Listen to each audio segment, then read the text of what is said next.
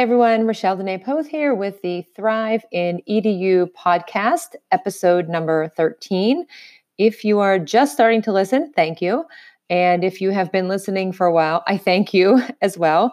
I have talked about a lot of different topics, some of which have just come up throughout the week during different, educational experiences that I've been involved in, whether that's a Twitter chat, a webinar, conversations on Boxer, some book that I'm reading, a blog that I see, overheard just in other conversations, or just out of curiosity. So I do some exploring to come up with a topic. And sometimes people reach out to me and ask me some questions. So I will say all the time, I am not an expert, but I try to do a lot of different things. And I spend a lot of time on the computer and connecting and just trying to keep learning. So I'm always happy to share what I'm doing in the classroom, but more importantly, what my students are doing. And then any of the resources that I find, and especially when I find, and we all have members of our PLN that are out there doing amazing things. So anytime that I can share, the work of somebody that I know or just connect other educators, that's what I'm really the most happy doing. So today, one of the topics, at least the focus for December, I should say, has been coding. A couple of years ago, I signed up to participate in the Hour of Code and truly thought that it was just like one day for the year to do 1 hour of code. And I thought it was pretty cool. But what I've learned since then, and that was a couple of years ago, is that it's not something that should just be confined to 1 hour or one day in December. It is something that we need to give more attention to. And I know that for myself, it's not a topic that has always come easily to me as far as understanding or being able to code. Although if I go way back when I was in school and I did some basic coding on the computers that really didn't do that much back then, I enjoyed it. It was kind of fun to program something, to see if it would work, to troubleshoot, and to just look at the different lines of code and realize that you were actually programming something cool to happen, even if that cool thing was like, it changed color on the screen and it had like 3 colors to choose from, or it typed your name, or it was a simple kind of like asked you a question, you answered, and then it responded based on the answer that you gave. So I don't really remember how I did all of those things, but in the last couple of years, and more so in the last few months, I've learned a lot more about coding, computational thinking, and a lot of the resources that are out there. And one thing that I know is that coding has become an increasingly important topic that's been discussed in education over the past couple of years, and definitely over the last few months, with a greater emphasis, I think, on computer science and coding and the demand for knowledge in these areas. And because of that, I believe that there has been this increase in the types of resources that are available to educators and their students to help encourage schools to provide more opportunities for students to learn about coding. And so for me, when I started the Hour of Code, that is something that takes place each year during Computer Science Education Week. And I didn't know this at the time, but when I researched, I found that it was in recognition of the birthday of Grace Murray Hopper, who was an admiral and a computing pioneer. And so there's more information you can find out about her, but it's pretty interesting just to see how everything kind of got its start. And if you want a good resource to kind of get started on your own and check out that Hour of Code, you can, like I did, start with code.org. Check out the different hashtags that are on Twitter. So you got the hashtag Hour of Code, hashtag CS Week, computer science, coding, all of those are ones that you will see. And the goal of participating in an Hour of Code is basically to show that anybody can code, to highlight how vital computer science knowledge is for today's students, for us as educators, and how it can be used to help them develop the skills they need for the future. And as we all know, we can't predict what the world of work or education will look like 5, 10, or more years down the road, but we know that students and ourselves will need a lot of the skills like critical thinking and problem solving, creativity, collaborating, communicating, and all of those. Often the 4 C's, 5 C's, 7 C's. And if you check out the code.org site, there are a lot of statistics that are shared. And one that was really surprising to me is that a majority of schools don't actually teach computer science, and only about 40% reported having courses available for their students. And looking at the world of work, in terms of careers in STEM, 71% of the jobs available are available in computing, but only around 8% of the STEM graduates are in computer science. And so, looking to the future in terms of employment, computing jobs seem to be the number one source of new wages, they're saying, in the United States. And I'm guessing that that's probably going to increase. So, what can we do for our students? What are the benefits of coding? And like, why should they learn how to code? Great question, right?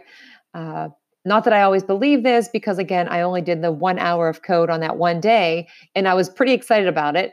But seeing all of the different changes and different resources I found over the last couple of years, it's just been amazing to see what happens when the students try something, they start to code with something, and what they can create.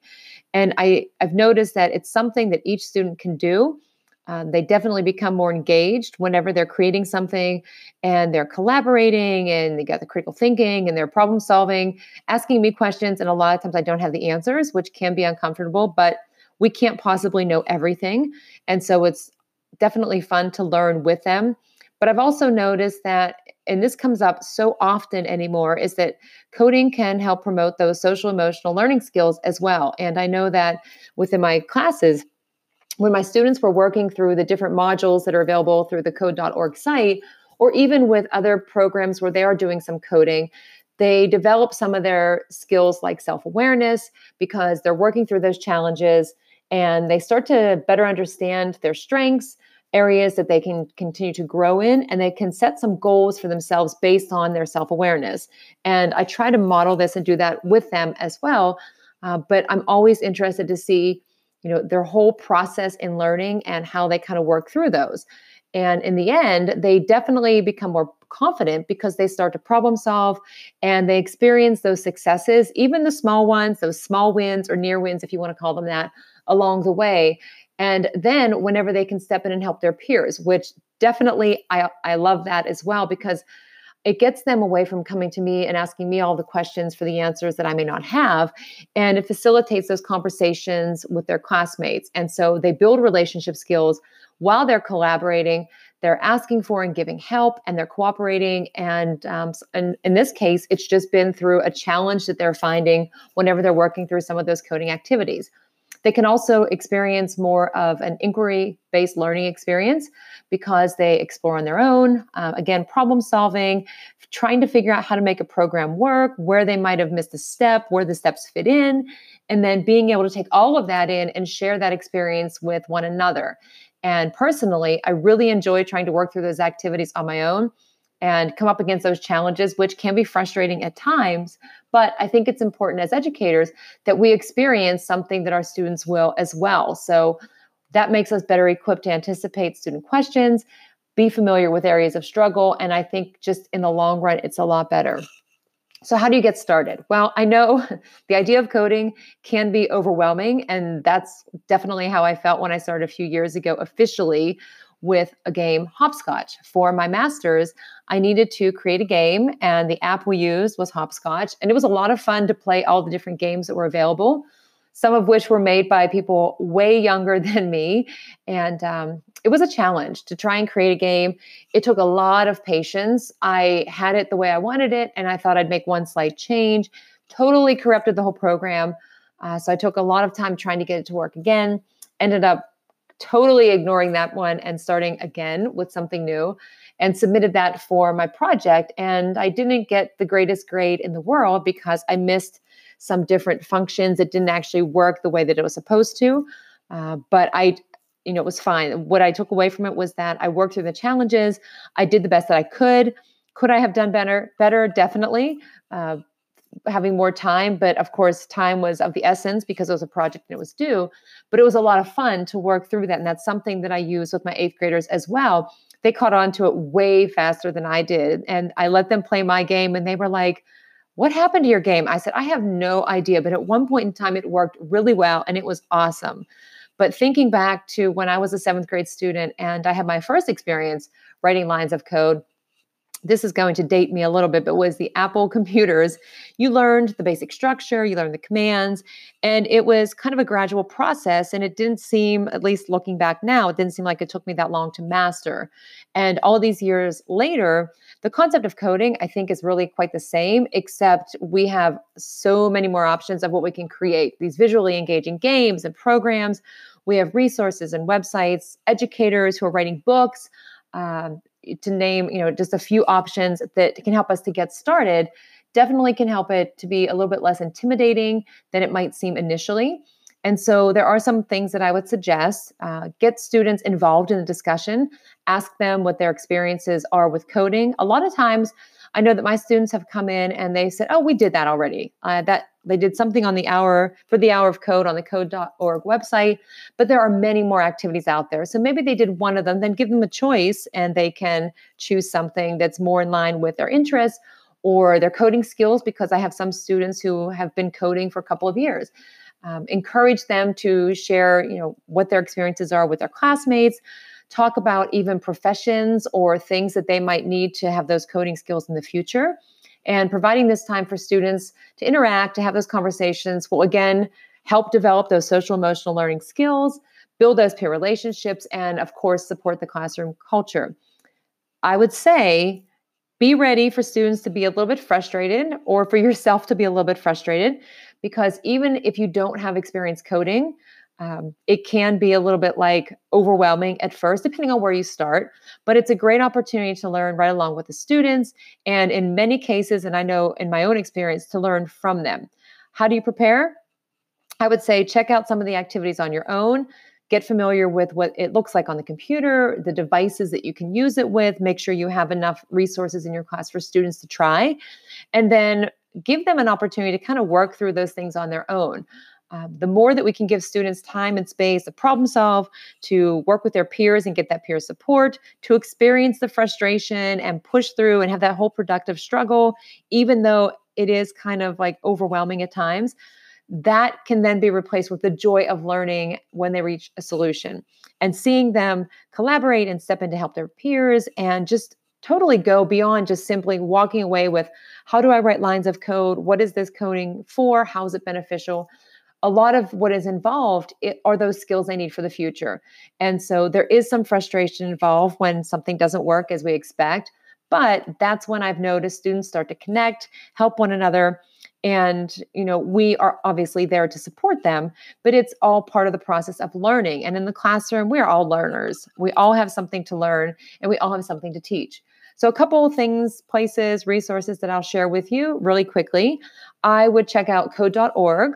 You have choices of courses that you can take. Teachers can use an app lab or a game lab. I think there are more than 20 million projects available that were created by students. Check out Scratch, which was created by MIT.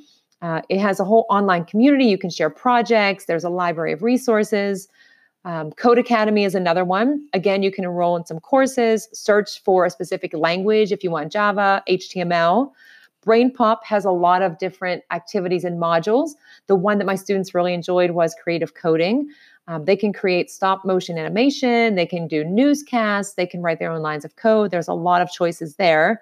Hopscotch, the one that I kind of struggled through, but it's a lot of fun to use.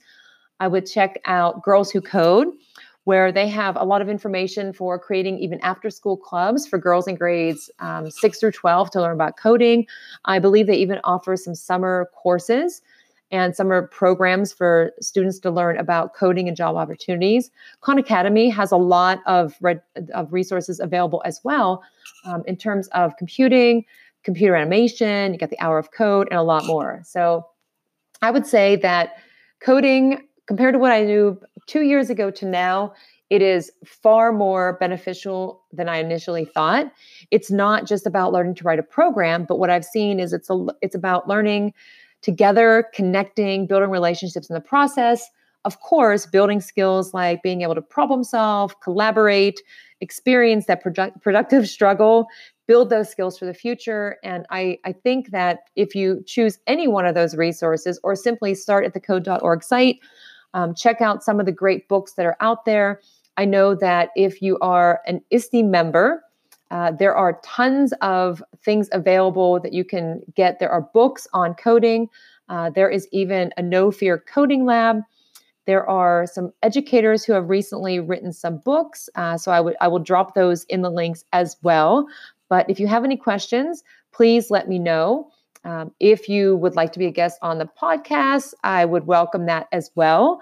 If you have some kind of follow-up that you want to share, or a question or a topic you think from my next podcast episode, let me know that as well, because I always kind of wait and see what the conversation is. So thanks as always for listening, and tune in next time. I hope everybody has a great day.